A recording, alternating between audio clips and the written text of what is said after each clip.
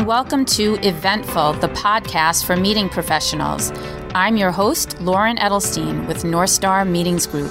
Eventful, the podcast, is our way of inviting you to join some of the interesting conversations we have with people in our business about topics that really should be on your radar. I look forward to hearing what you think, and please be sure to subscribe. Today I'm speaking to Rosemarie Rossetti, PhD, an internationally known speaker, trainer, consultant, author, and publisher. Rosemarie's life changed in 1998 when a 3.5-ton tree came crashing down on her and she was paralyzed from the waist down with a spinal cord injury. Much of Rosemarie's work now focuses on teaching others how to accommodate people with various disabilities. Rosemarie helps meeting planners, venues, and others understand what it means to be truly inclusive, accommodating people of various abilities and disabilities. I'd like to thank American Airlines for sponsoring today's episode. At American, diversity and inclusion are appreciated and celebrated. American values each employee's unique perspectives and provides ample opportunities for engagement in diversity of thought. Hi, Rosemarie. Thank you for getting on the phone today. Really appreciate your time to talk about accommodating people with disabilities in events. And can you just give me who you are and what you do as a consultant in this area? I'm a professional speaker and trainer, consultant, and writer, and my specialty is inclusive design for meetings and events. I speak at many of the MPI events around the country. I also write articles, and I'm delighted to be here to share my personal insight as a woman with a disability. I use a wheelchair. I have a spinal cord injury and have used this wheelchair for 21 years. So, Lauren, I have a unique advantage in that I have been speaking professionally since 1997. I acquired my injury in 98. So when I travel and speak on stages, I know what it's like to be a speaker in a wheelchair and how to be best accommodated and included. I also know from going to the conferences what it's like for me being a participant. So I've got the best of both worlds, having the experience of being a speaker on the stages as well as a participant at meetings and events. And that's so valuable for our audience because we don't know what we don't know. And, one of the points that you've made in the past is that the biggest barrier to holding inclusive events is our own gap in knowledge. I mean, can you just briefly address where the biggest omissions tend to be as an attendee of an event for you? Well, that was validated by the MPI research that was done by their foundation. That report came out May 7th of this year. And the gap in knowledge and information was really the biggest barrier to planning inclusive event experiences, where you just have an unconscious bias. You don't understand the need for access and sight lines, and that disabilities come in all different types, not just mobility, but intellectual and hearing and seeing, and how to begin that conversation early on in the registration to find out who your attendees will be and who are your participants, and will they need some additional accommodations to have them fully participate. Right. And I do see that in some registration processes, but not all. What is the best way to word that question when somebody is registering for an event so that you understand what their needs are? There are a lot of ways to ask that question. One could be, tell us what you need to fully participate. That's a very simple way to ask the question on registration. Another is, please indicate any special physical or accessibility needs. That's another simple sentence. Or a third one, do you need accommodations or considerations due to a disability or special need? If yes, what do you need? So Right. those are some examples of how you can ask that question in the original registration material. When you ask that question, say, I don't know whether there's a statistic, but if it's 100 registrants, would you expect a handful? Would you expect more? I guess that varies per group, but you would at least expect some. Well, it may be none. It depends on the size Right. of your group and the makeup of the group. If it's a group of disabled veterans, you're going to have 100% of them reply back that they're possibly in wheelchairs or amputees or use walkers or use scooters or electric wheelchairs because of their disability, or they have a brain injury or some other type of a disability as a result of being a disabled veteran. When you see that somebody has specific needs, do you recommend that someone from the organization always call that person to make sure that they understand, or does that depend on what they indicate their needs are? I would call every one of them and find out more specific about their needs, get more details regarding their disability, what limitations or special services will be needed. For example, will they need accessible transportation? Will they need some translation service, an interpreter service? Will they have enough accessible parking based on the number of people that are coming and the venue? Are they equipped to have that many people needing accessible parking? So these are going to be considerations to put on your planning team and with your venue to let them know who's coming, and the space may need to be set up for them.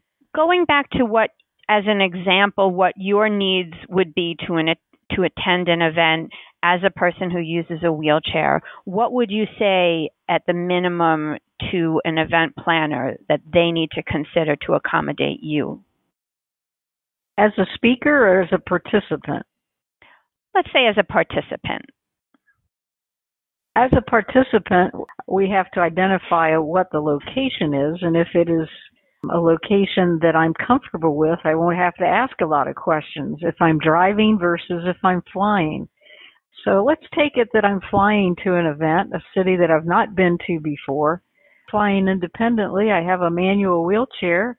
I need to know when I get to the airport, will there be some baggage handlers available? I'll need to know, if there aren't any, how to transport my baggage. If they're hiring a special transportation service for me, I need to know where to find them or to find the public transportation in terms of cabs or vans.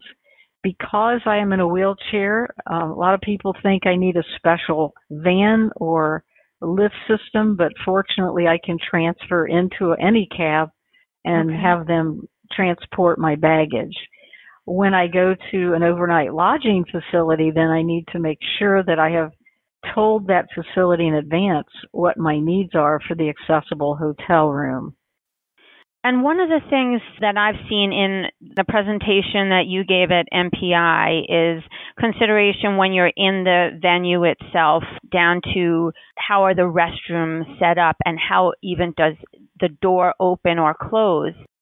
I think you're starting to understand, Lauren. If you position yourself in a wheelchair, imagine what that's like. And it's a different experience if you're in a scooter. For me, I'm in a manual wheelchair, and so I have enough shoulder and arm strength usually to open the doors. Usually.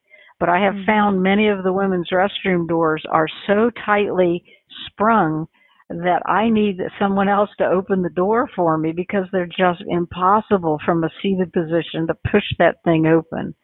So I'd love to see more restrooms putting in the electricity and the buttons to open the door from the outside as well as from the inside. And that's especially needed if someone's in a scooter. Because if you can imagine sitting in a scooter, how are you possibly going to open a door? You're just not going to be able to reach that handle to do that. So take a look, meeting planners, to see what these public accessible restrooms are labeled, and then take a look to see if electric has been provided on the inside and outside.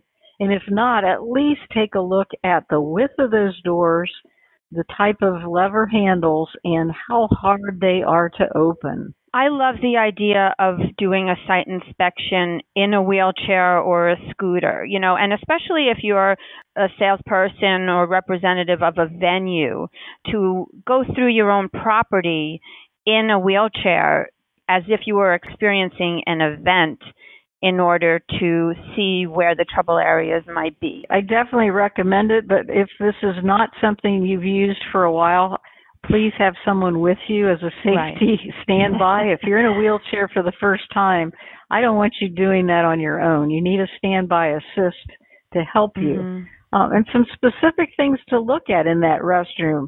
There may be an accessible stall in there, but look at the swing on that door. Does that door swing inside the stall?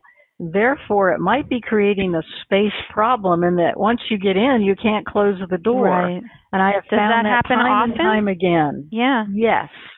So then I have to figure out, somebody's got to get my wheelchair out of here so that I can close the door, and they've got to stay with my wheelchair so they can bring it back to me when I'm finished. It's very not inclusive and very embarrassing for me to ask a stranger, I can't use this accessible stall. Would you please help me take the wheelchair out? I'll need it when I get done. Would you please wait a few minutes and bring it back in? Yeah. Because once you imagine yourself with those limitations or different abilities, things become more obvious when you're looking at an event or a space. One of the considerations would be table height and buffet height, or the height of a table where you're registering, just checking in. What would you advise planners regarding that? Yes, it's the countertops I prefer are 30 inches, which is a standard table height. And so the first line would be the hotel itself, if you're registering at a hotel or a conference center, to possibly have, if they don't have a lower counter, to put some training into the hands of those who are registering people to come out behind the counter if that counter is going to be too high. They don't have to modify the counter and all the expense there. At least come out from behind the counter. Maybe have a clipboard if there is a document they need to sign, and do the registration right in front of them if there is no lower counter. So that would be one recommendation. And another consideration would be just the setup in meeting rooms. Having chairs removed like they would have in a movie theater, perhaps, where there's places where a wheelchair can just pull in and very naturally join the group. Do you have any advice regarding those type of accommodations in terms of meeting room setup? That's a good analogy. I think many people have gone to movie theaters and have noticed how they'll have some spaces up front without seats. So the guest who doesn't prefer to transfer into the movie theater seat can just stay in their original mobility device. So that's an option. So when you're looking at not segregating any of the people who use mobility devices, we don't want the back table is reserved for you. We want to have the ability for them to make that selection if they want to sit in the front, if they want to sit in the middle, if they want to sit in the back. Generally, they'll be on an aisle somewhere. So remove a couple of chairs in those aisles on those general sessions and breakout rooms, or if you're using round table, and let the participants know that these tables have been reserved and they can bring someone else to sit with them at these tables. Let's talk about the language we use, even as planners, in speaking to you about what your needs are. Can you explain what people first language means? It is a concept of thinking about the person that is inflicted in some way with this disability. So it's a disability that they have acquired either throughout life or at birth. And it's not something that gives them a label that they are an inflicted person. They have a disability. So in my case, I have what is known as a paraplegia. I have been disabled from the waist down due to a spinal cord injury. So I'm a person that has paraplegia. I am not a paraplegic. the language is better if you just say, I have paraplegia. So another one that typically is said is people look at me or write about me and they go, oh, Rosemary's wheelchair bound. And I think that's a funny illustration. If you could picture a person sitting in a wheelchair that's tied up with rope, Right. that's a wheelchair-bound person. My wheelchair is my independence. It's my work vehicle. That's how I get around. So I know that some of you have used the term that person's going to be coming to our conference and they're wheelchair-bound. Try not to say that. Try saying we have some people who are coming to the conference who use wheelchairs, or who use walkers, or who use a scooter. And I guess a good way to think of it is you are not defined by your disability. That's right. You want to speak about it as an accommodation that you need, and you are a person and hope to be a full participant in the event with minimal limitations. And I think that that's the role of the meeting professional. Would you say that that's a good way to describe? That's an excellent suggestion. And in other words, we call it people with disabilities. And we don't call them, they're disabled or handicapped. It's better to just say they're people with disabilities. Right. And how would you describe the universal design approach for the hospitality industry? What does that mean? Well, universal design has been around as a term since the mid-1980s. And I use it in my home. I have the top-rated universal design home in North America, the Universal Design Living Laboratory. And we can make the leap from universal design homes and universal design appliances and products to a design and a framework of creating to the greatest extent possible, that all people, regardless of their age, regardless of their size, regardless of their ability or their disability, can be able to be usable by all people. And that's the whole concept of universal design, is usable by all people. Right. And so many of the universal design features that I'm going to be recommending are wonderful for those people with disabilities, but other people benefit too. That's something going forward that designers and architects in the hospitality industry might want to consider when they're just starting from scratch. Like, how can we build this space so that it's all accommodating? ADA compliance is one thing. That's 29-year-old government requirements for facilities in how to accommodate. But that does not mean that all of your needs are being met. Can you address what ADA compliance does and does not cover? Well, ADA, as you said correctly, has been here since 1990, and it really is the minimum standard.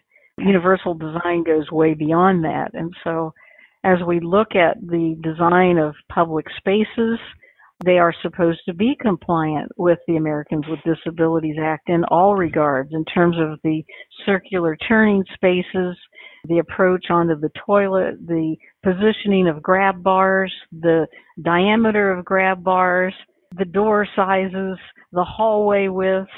The entrances to the facilities need to be step-free. So we recognize that the Americans with Disabilities Act has really leveled the playing field for people in this country to participate fully.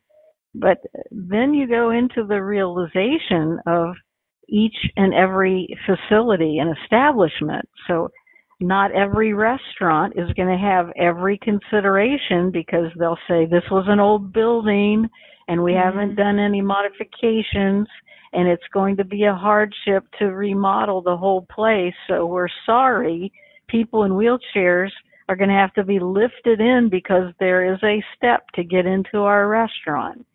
So there lies the problem for event planners, especially if you've got off-site locations. You need to do your due diligence and go to these off-site locations from the beginning, from the parking lot on, to find out what it's going to be like getting out of a vehicle, getting into the facility, going into the dining facility, using the restroom. using an elevator because not every facility is going to have every feature that the ADA has specified. And I understand that Canada is poised to enact the Accessible Canada Act. And is that similar to the ADA? They did. They did. Right after my presentation the next week, it was enacted. It is the first federal law in Canada, Accessible Canada. And we'll see if they exceed what we've done here in this country. But they're in the beginning stages of deciding what the country will do. In the past, the provinces have their own accessibility laws, but the country just in June passed their first national law for accessibility.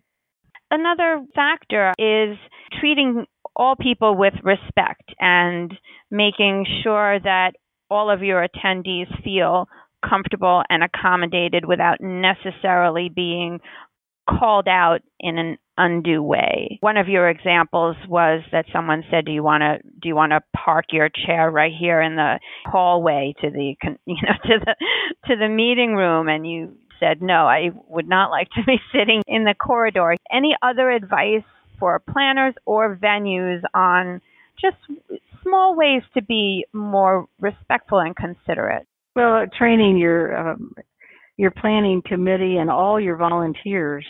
Oftentimes, volunteers or the catering staff can be trained as to how to help people with disabilities, especially in serving food or transporting them from one location in the convention center to another. Depending on the thickness of the carpet, there may be people who are going to have some difficulty rolling. And so the question can be asked, how can I assist you? And if they say, please help me, I can't push anymore, I'm wore out. So somebody can help push them into the room. On the dining facility, have the staff on the catering department well trained to look out for people that might need help reaching or seeing or carrying, especially carrying food on their lap or carrying any beverage or soup or stews that have any liquid. They're going to need some assistance. So be there to stand by and support them so they don't just park themselves going, who's going to help me? I can't get anything. Right. We need people right there at the table where the food is being presented. And it's a better idea to have everything labeled at eye level to a seated position so that people who are seated know what the ingredients are, and to have things at lower tables like a 30-inch so that they're accessible and not too deep. And that way the person can put food in their own plate if they're able, or make the verbal clue to the person that's helping, yes, I would like a spoon of mashed potatoes. No, I would not like any lasagna. The less intrusive and the more comfortable and natural the setup is so that everyone can participate equally, would be the ideal. That's right. Yeah. And what resources would you recommend, for meeting planners who want, checklists or... Planforinclusion.com. And that is a free 8-page document with 5 meeting professional musts to include people with disabilities. So it's a free download PDF. You can go there instantly, just planforinclusion.com. I put that together with the intent of at least giving some of the meeting planners some place to think about the registration and the questions to ask, and setting up for the actual meeting or event. So that's one. I also have a couple others to recommend to you on my website, which is rosemariespeaks.com. So anybody that goes to rosemariespeaks.com, there's a section there in the upper menu bar that says Solutions and Training, and under that says Inclusive Meetings and Events. So as they click on Solutions and Training and Inclusive Meetings and Events, voila. And obviously you're also available as a speaker for planners whose events might benefit from having an educational session for their audiences on accommodating people's needs in any situation. Yes, I am very much available. I travel throughout North America and be happy to travel abroad also. Be happy to accommodate anyone with an educational training need or consulting need. I also work with the hospitality industry to help evaluate some of their facilities and give them some ideas, either from the post-construction, the remodeling, or the initial design phase. If we can all be more aware of these, whether the little details, like which way does the restroom door open, to the bigger picture, just asking the right questions to accommodate all attendees as equally as possible. I think that's a great service to the meetings industry. And I appreciate your time. Thank you so much for your forthright advice. I appreciate it. Hope to see you again at an event soon. Thanks, Lauren. It's been my pleasure. Thanks again to American Airlines for sponsoring this important episode on diversity and inclusion. Be sure to rate and review us and check back for new episodes soon.